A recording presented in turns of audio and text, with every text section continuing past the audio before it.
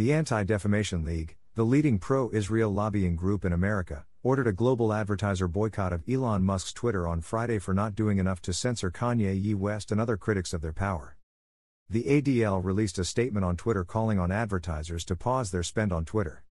Today, we are joining dozens of other groups to ask advertisers to pause Twitter spending because we are profoundly concerned about anti-Semitism and hate on the platform. Here's why we're asking advertisers to #StopHateForProfit and #StopToxic Twitter. This past Tuesday, Twitter's new owner Elon Musk met with representatives from U.S. civil society organizations, including Greenblatt and Yael Eisenstadt. Following that meeting, This episode is brought to you by Shopify. Forget the frustration of picking commerce platforms when you switch your business to Shopify, the global commerce platform that supercharges your selling wherever you sell. With Shopify, you'll harness the same intuitive features, trusted apps, and powerful analytics used by the world's leading brands. Sign up today for your $1 per month trial period at shopify.com/tech, all lowercase. That's shopify.com/tech.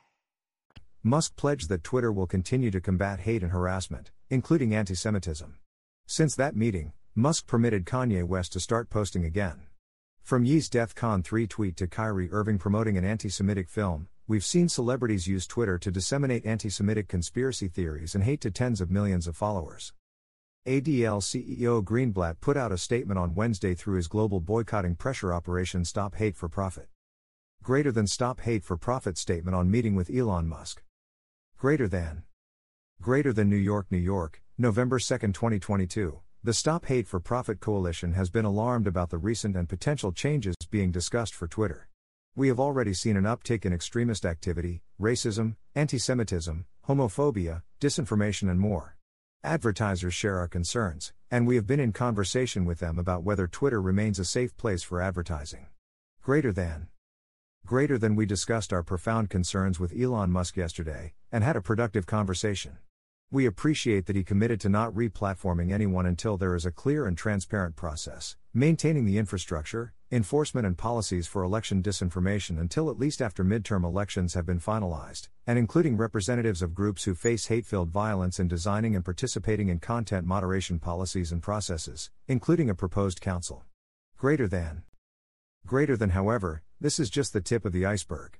Much more needs to be done to reduce lies and hate on Twitter, and backtracking on the last year of progress on the platform is not an option for users, advertisers or society overall. Greater than actions speak louder than words, and we will be monitoring Twitter's policies and enforcement in the coming days. Musk has kept Trump-hating lunatic Yoel Roth as the site's chief censor.